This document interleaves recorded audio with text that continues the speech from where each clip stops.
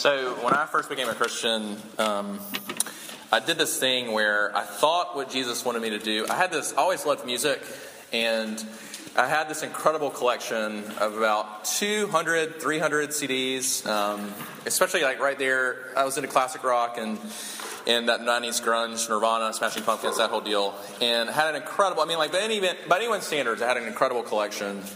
And I did that thing, and you probably didn't have CDs, but maybe you did that thing where you became a Christian or felt convicted and you got rid of all your secular music. And I did that thing. And part of me I still to this day wrestle with, I think I would do it differently. But is what I did a good thing or not? Was it really following Jesus to sort of say, Jesus, you're more important than music? Which of course we want to say Jesus takes priority. We get that as Christians. But did it have to look like getting rid of sort of secular music? What we're talking about tonight is this idea of pop culture reimagined. We talked last week about, we're doing this series called Relationships Reimagined, and we're entering into that part where we're saying God has given you 4 kinds of relationships. He's given you a relationship with himself. He's given us a relationship with one another. God, people. He's given us a relationship with a place. We live in a culture and a time. That's what we're starting to look at tonight. And the next couple of weeks, we're going to look at things. He's given us a relationship to food. He's given us a relationship to work and rest. But the question we're asking tonight is, how do we as Christians relate to pop culture? Are there certain shows we should or shouldn't watch? Are there certain bands we should or shouldn't listen to? So tonight we're kind of doing what I'm calling is pop culture reimagined, DC talk or girl talk, what's a Christian to do? And the passage I want to look at is from Acts 17, and it's Paul, and it's a classic passage because it's Paul. And Paul himself said, I became all things to all men, but that by all means I might win some for the gospel. And here's Paul, and he's in the cultural center. It would be like New York City. He's in Areopagus in Greece. And he's talking with sort of their cultural leaders about the gospel. And here's Acts 17, it's in your bulletin, 22 to 34. So Paul, standing in the midst of the Areopagus, said, Men of Athens, I perceive that in every way you are very religious. For as I passed along and observed the objects of your worship, I found also an altar with this inscription, To the unknown God. What therefore you worship as unknown, this I proclaim to you. The God who made the world and everything in it, being Lord of heaven and earth, does not live in temples made by man, nor is he served by human hands as though he needed anything, since he himself gives to all mankind life and breath and everything.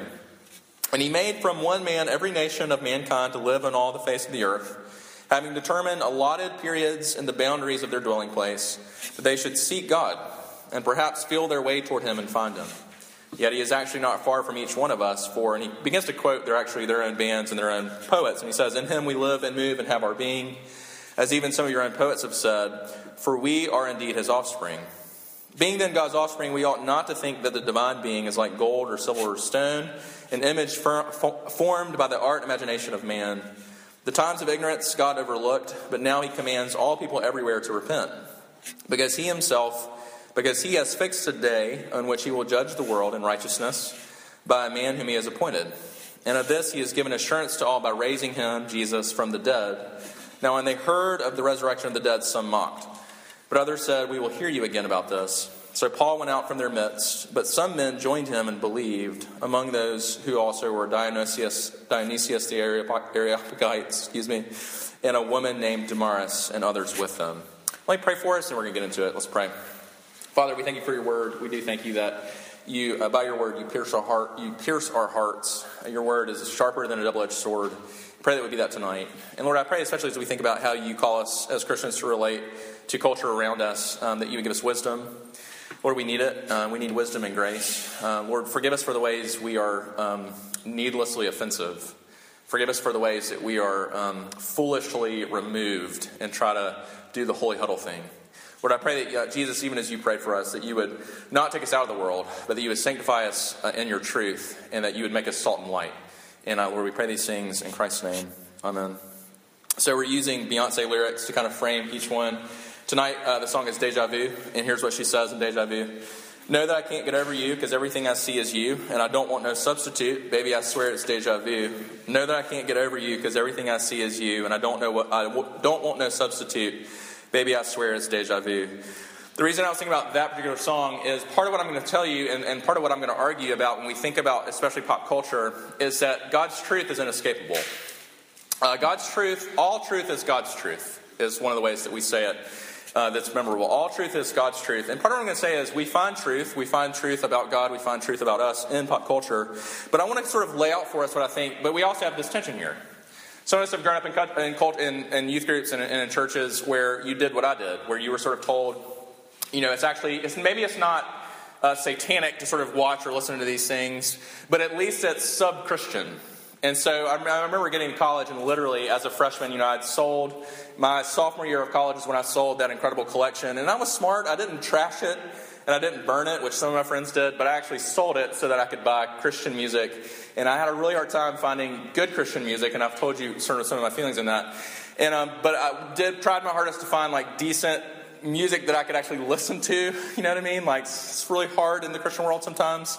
But that's what I did. So I listened only to Christian music. But I was the kid who came to college, and I literally would ask people within the first 5 minutes, what kind of bands do you listen to? And they would, say Dave Matthews or Third Eye Blind, and I would be like, I only listen to Christian bands. And what I was saying was, I'm a better Christian because I don't listen to secular music. And now I would say that was proud. But the question we're asking tonight was, how do we deal with, sort of some of these things, shows and movies and songs? And so what I want to think about is, how do we relate to pop culture? And that's what I want to do. I want to sort of do three things as we think about this topic. One is typical evangelical or common reactions to this idea. Second, some theological reflections that I think are behind some of those ideas. And then lastly, some really practical applications that I'm going to sort of urge you and me to in light of all this. Okay, so evangelical reactions, theological reflections, and then practical applications as we come to think about pop culture and how we as Christians relate to it. First, let's just get our bearings and sort of say, what do I mean by pop culture? And here's what I mean. There's an article by a guy named Ted Turnell called Reflecting Theologically on Popular Culture. Here's what he says. He says, popular culture, then, is simply this type of network of texts by which we understand our world when those texts reach many people in a society. Popular simply stresses the fact that this type of culture is shared by most of the people in any given society, whether the texts involved are cartoons, tribal rituals, shopping malls, radio hits, or whatever. Pop culture is simply meaningful texts and behaviors that affect many people. In other words, the texts with the largest demographic impact on society. So another way of saying it, one simple way to define pop culture is what all of your friends and all of America and everyone on campus is listening to, watching, doing, going to. Does that make sense? So sort of the question is, how do we as Christians, we said last week, that we know that we're, as Christians, supposed to relate differently not only to God, we have a new relationship with God, we know we now have a new relationship with one another, but it also gives us a new relationship with these things, with what we listen to, what we watch, where we go, etc., etc. That's what I mean by pop culture. And here's sort of point one, evangelical reactions. Here are sort of the three main ways that we as Christians throughout our history have kind of responded to them, okay? Here are the three that typically have even, fit in your or my experience. Here's the first. I'm just going to call it the how can you watch/listen to that reaction. How can you call yourself a Christian and watch Dexter? How can you call yourself a Christian and listen to Lil Wayne? And we're going to argue, I'm actually going to argue about that in a little bit. Think about Dana Carvey. If you know SNL, there was a skit growing up in the 80s when I was growing up, where Dana Carvey did this thing called The Church Lady. And all he did was he was like a host of this fake sort of Christian show where she would, the church lady would interview guests. And all she would do is just blast people and call things satanic and call things just like the worldly and the worst. And sometimes that's the kind of places we grew up in, where anything secular, anything that's sort of pop culture and not explicitly Christian becomes sort of the worst, or becomes either, like I said, satanic at the worst end of the spectrum, or in the least end of the spectrum, it becomes less Christian. It's something that mature Christians don't do, okay? That's one of the reactions we can sort of think of. And this can come from two places. This can come from a place either of self-righteousness, like I described myself. Part of why I thought that was important, only listening to Christian music and not listening to secular music, was I was depending on something I was doing for my standing before God. And if you listen at all to the songs we sing, like we just sang, "Come Ye Sinners," and you remember that line? It's a key line. The only fitness he requires is to not listen to secular music. The only fitness he requires is to not watch certain TV shows. The only fitness he requires is to not, you fill in the blank, that's not what it says. It says the only fitness he requires is to what? Feel your need of him. That's what undoes self-righteousness, by the way.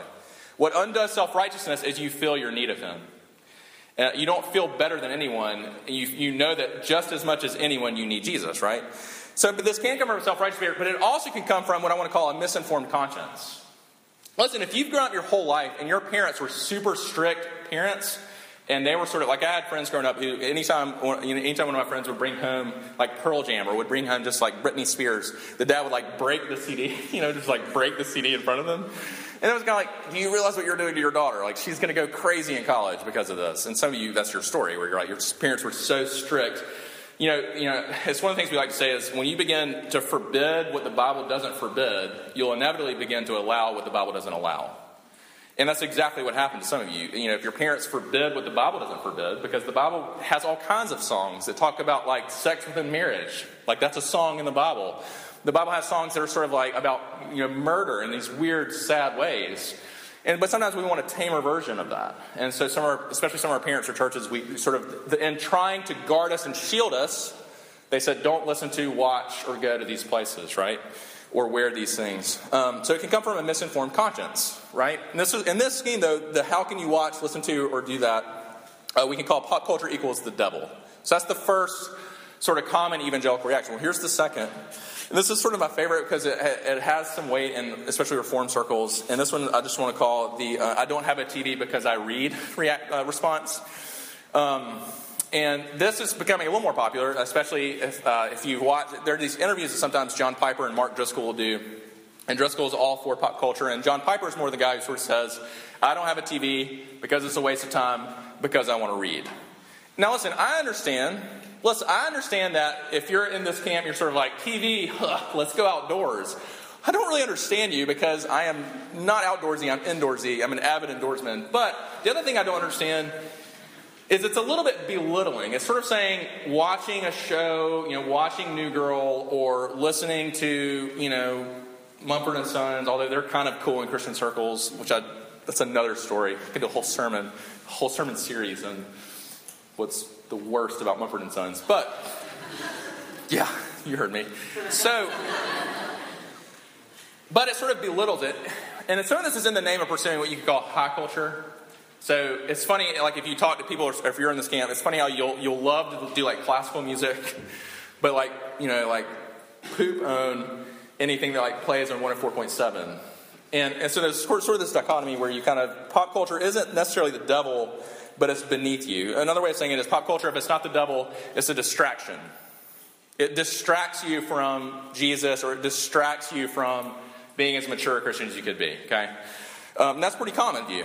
That it sort of inhibits or blocks your pursuit of holiness, is another way of saying it. Here's the third one that I see. These, by the way, are, I think, incomplete reactions. We're going to talk about, I'm going to give you sort of my view as we go, but here's the third one. Is that this is one I think sometimes that I can be guilty of, and some of y'all can be guilty of, is this one's what you've never seen or listened to that reaction. Like you've never heard of that show, or you've never heard of that band. If you watch Portlandia at all, there's this great skit in Portlandia where it's called Have You Read This skit, and all they do is like in this ridiculous way, have you read this? Have you read this? Have you read this? Have you read that? And they do it in such a way where it gets ridiculous and ridiculous and ridiculous. And it's funny because it's sometimes what we do. It's sometimes like if pop culture it's not the devil and it's not a distraction, then it becomes a sort of a badge of distinction. So in other words, watching something makes us feel cool as Christians. Or listening to something makes us feel cool. So that's why we do, like, this is why I shared on Facebook, like, hey, I'm listening, check out this cool new song. And it's like if somebody's heard of it, and I'm like, dang it, now I got to find something else that makes me distinct from, And so some of us can kind of do this thing, where we MSUs pop culture, where we have so if the first one we think it's actually bad for us, if in the second view we think it's a distraction, in this view we actually think we consume without thinking. You see that? So this one you're really not, these first you're not consuming pop culture much at all. But in this one you're sort of consuming without thinking about it at all. So you'll watch all kinds of HBO shows or Showtime shows and not think at all about what it could be doing to your heart.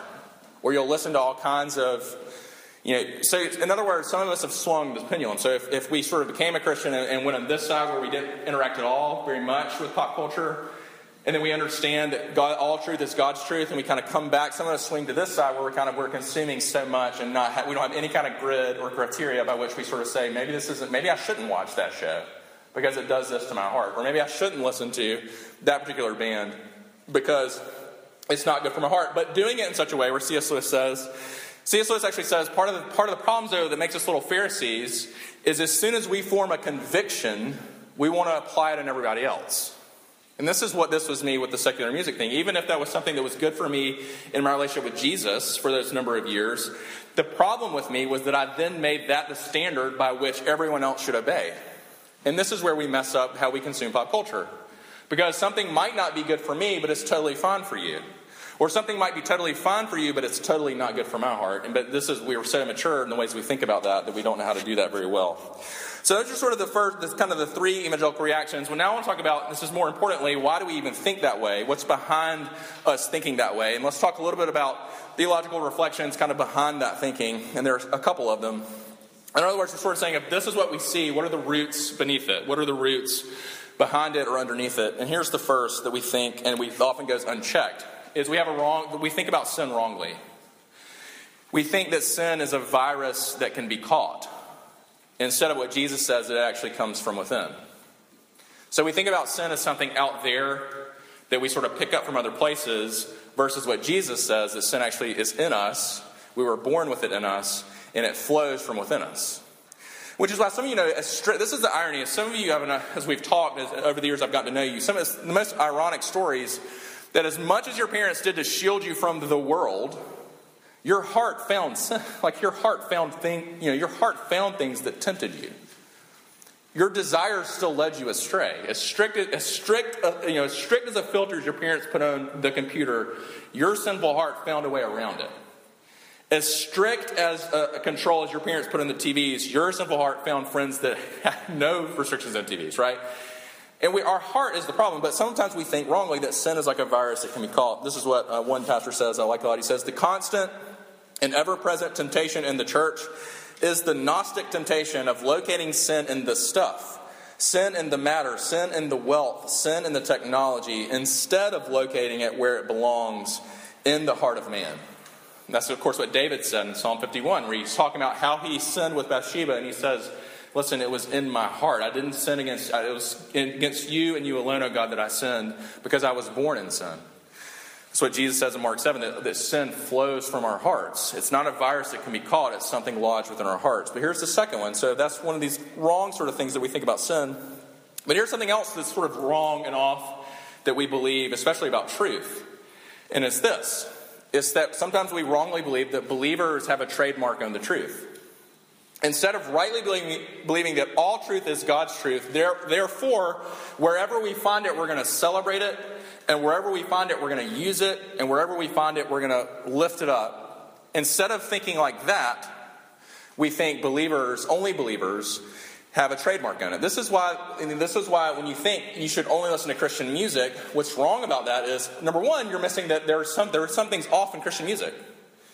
Like sometimes Christian music can way over glorify marriage and what marriage is supposed to be. Sometimes Christian music can way over glorify your sort of personal record of obedience with God. And sometimes we under-celebrate the good things that we find in other music, and especially secular music, right? Listen to the way that John Calvin said it. He says it the best. He says it like this. He said, if we regard the Spirit of God, it's in your handout.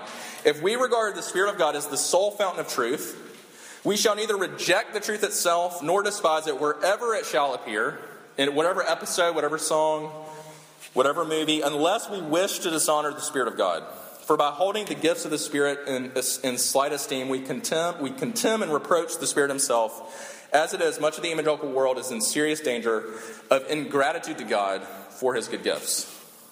In other words, what Calvin is saying is we under-celebrate the truth wherever we find it. We should be, as Christians, not thinking we have a trademark on the truth, but knowing that because all truth is God's truth, wherever we find it, in whatever form, we can celebrate it, we can interact with it, we can use it, we can promote it, right? Here's the third one.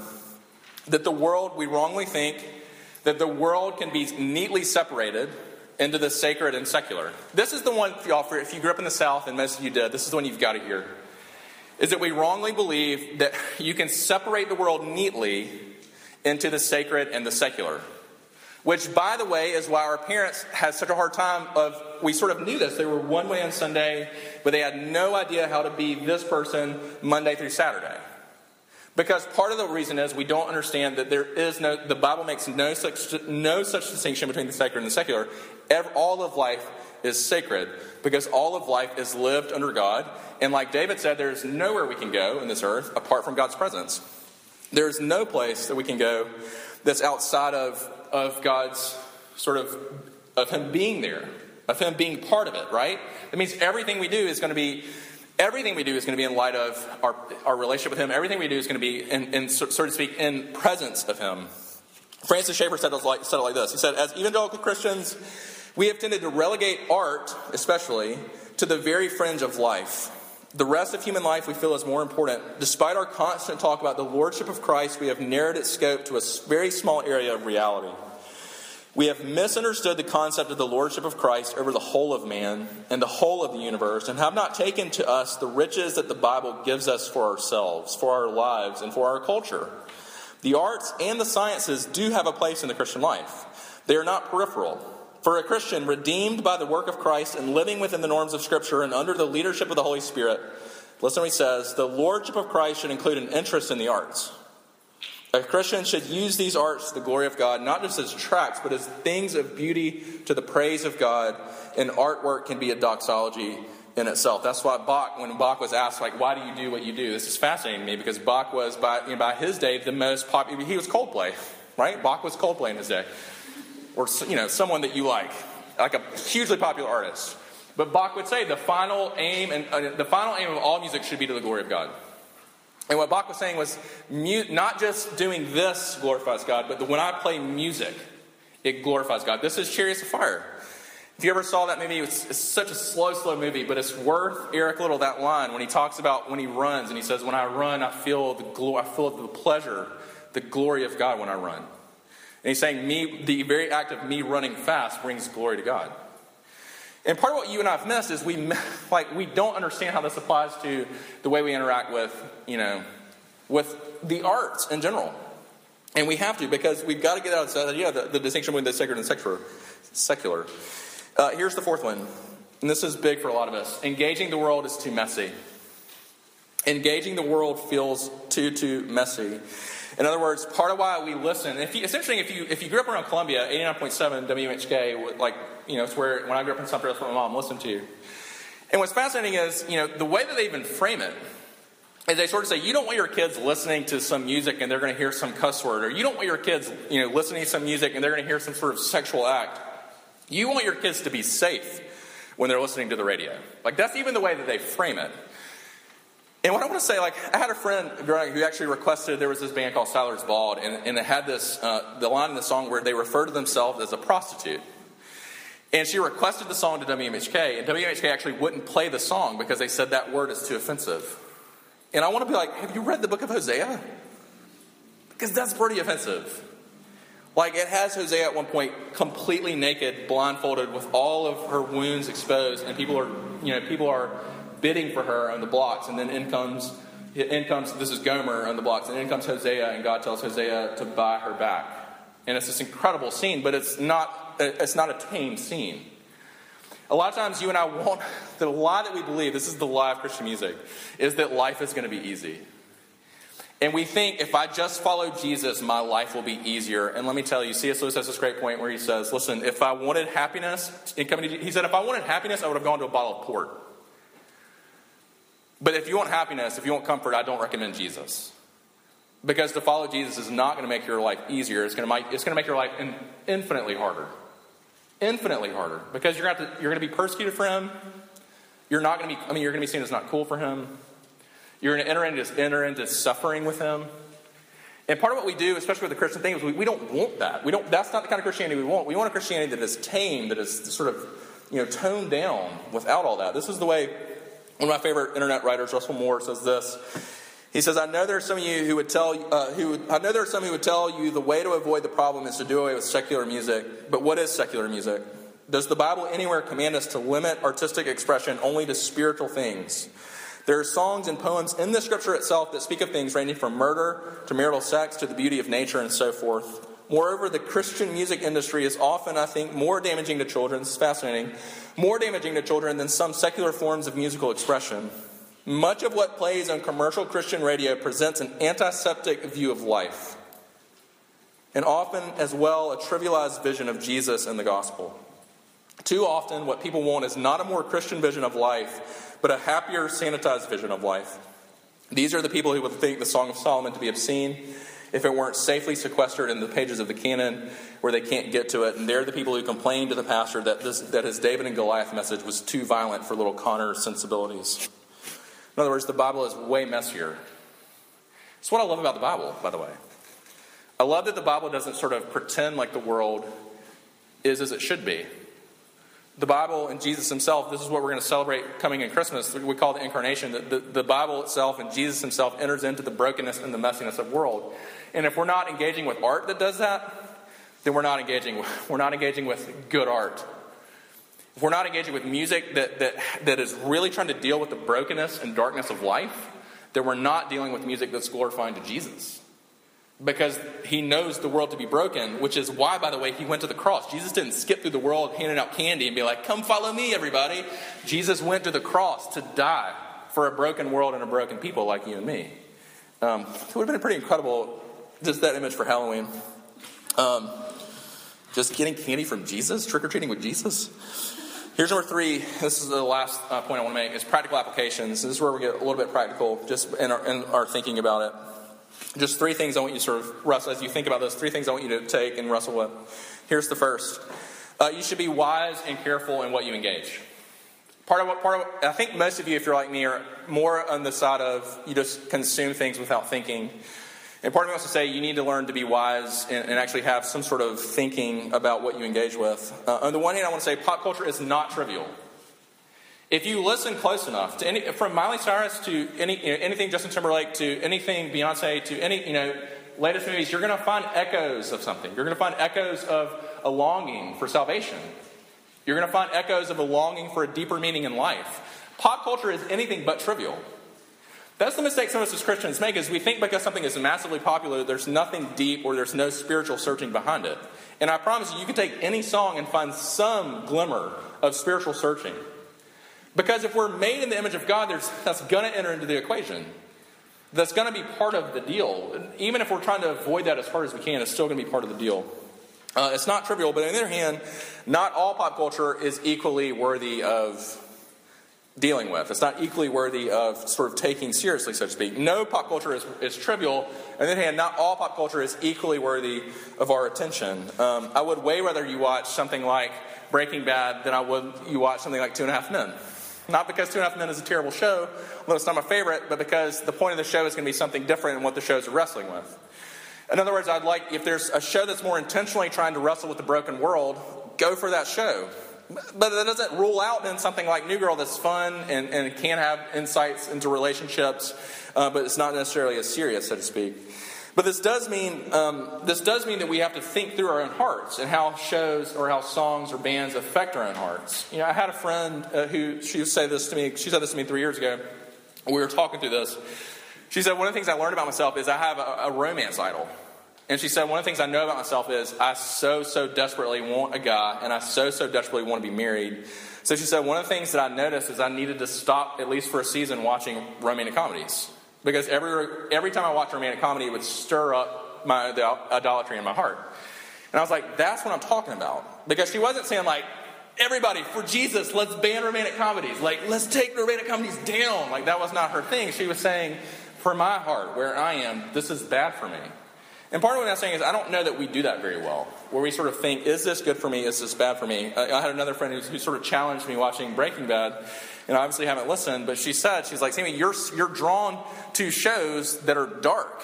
And part of why you're drawn to shows that are dark is because the danger is you love things that have no rays of hope.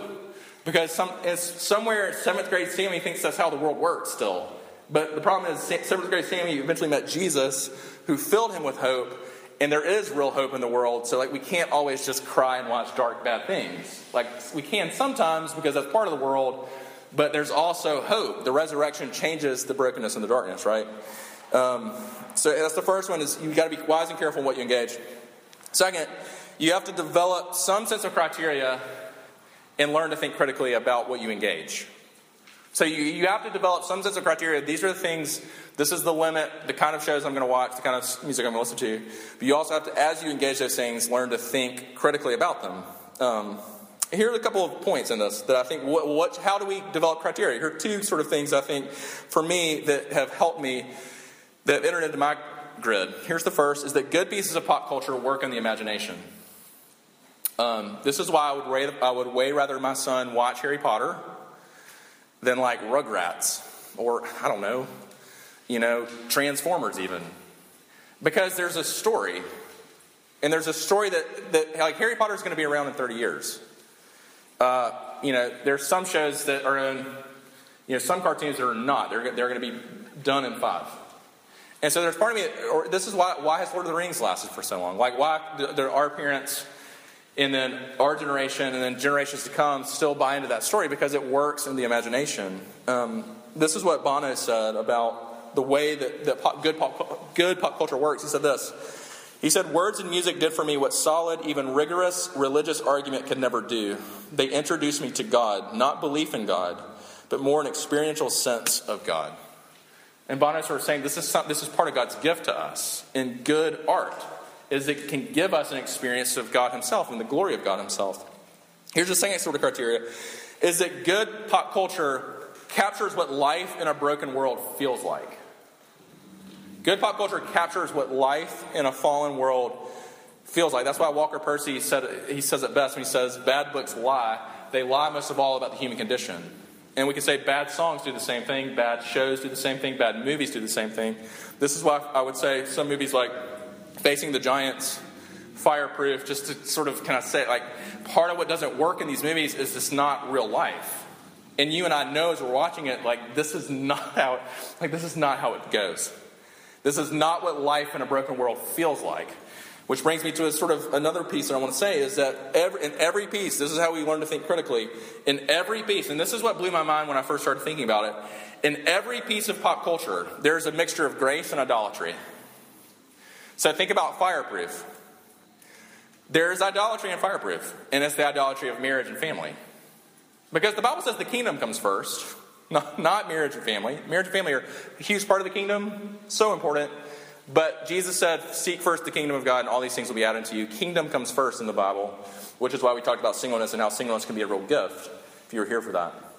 But typically what we do is we think Fireproof is Christian, safe, there's no idolatry here, there's only grace, so we don't think critically about it. And then what we do with something like Lil Wayne, we think, Lil Wayne, here's what he stands for, it's all bad. Instead of entering into some of the deeper parts of his music, where he has these confessions, where he has these places where he's real about life and what life felt like for him growing up. And we but you see what we're doing. Like, so what you got to learn to do is, I don't care if you watch Fireproof and love it, it's your favorite movie of all time. Fair enough. Or if like Lil Wayne's, is your guy and like you only listen to him. What we have to learn to do is you have to learn to undermine the idolatry and underline the grace in both. Because there is stuff in both. There's stuff that we can rejoice in both, and there's stuff that we should reject in both. And that's typically not how we think about it. And here's the third one. The third one is to look for occasions, this is the most practical one, to look for occasions to enjoy and experience pop culture together with believing and unbelieving friends. One of the best things you could do is have a TV night and invite all your friends who are not at all involved with RUF and are not at all Christians and watch a show together. Some of my favorite moments in ministry is when we just had all kinds of students. Some of them were RUF students, some of them were not at all RUF students, but we would watch Lost together. And we watched Lost for like 2 years toward the end, and then we hated each other when we watched the finale because it was so bad. And this is, in other words, thinking about enjoying it together as actually a moment of grace. And this is what, I'll close with this. This is what G.K. Chesterton said about it. And I'll close with this. He said, you say grace before meals, all right. But I say grace before the concert and the opera, and grace before the play and the pantomime, and grace before I open a book, and grace before sketching, painting, swimming, fencing, boxing, walking, playing, dancing, and grace before I dip the pen in the ink. Let's pray.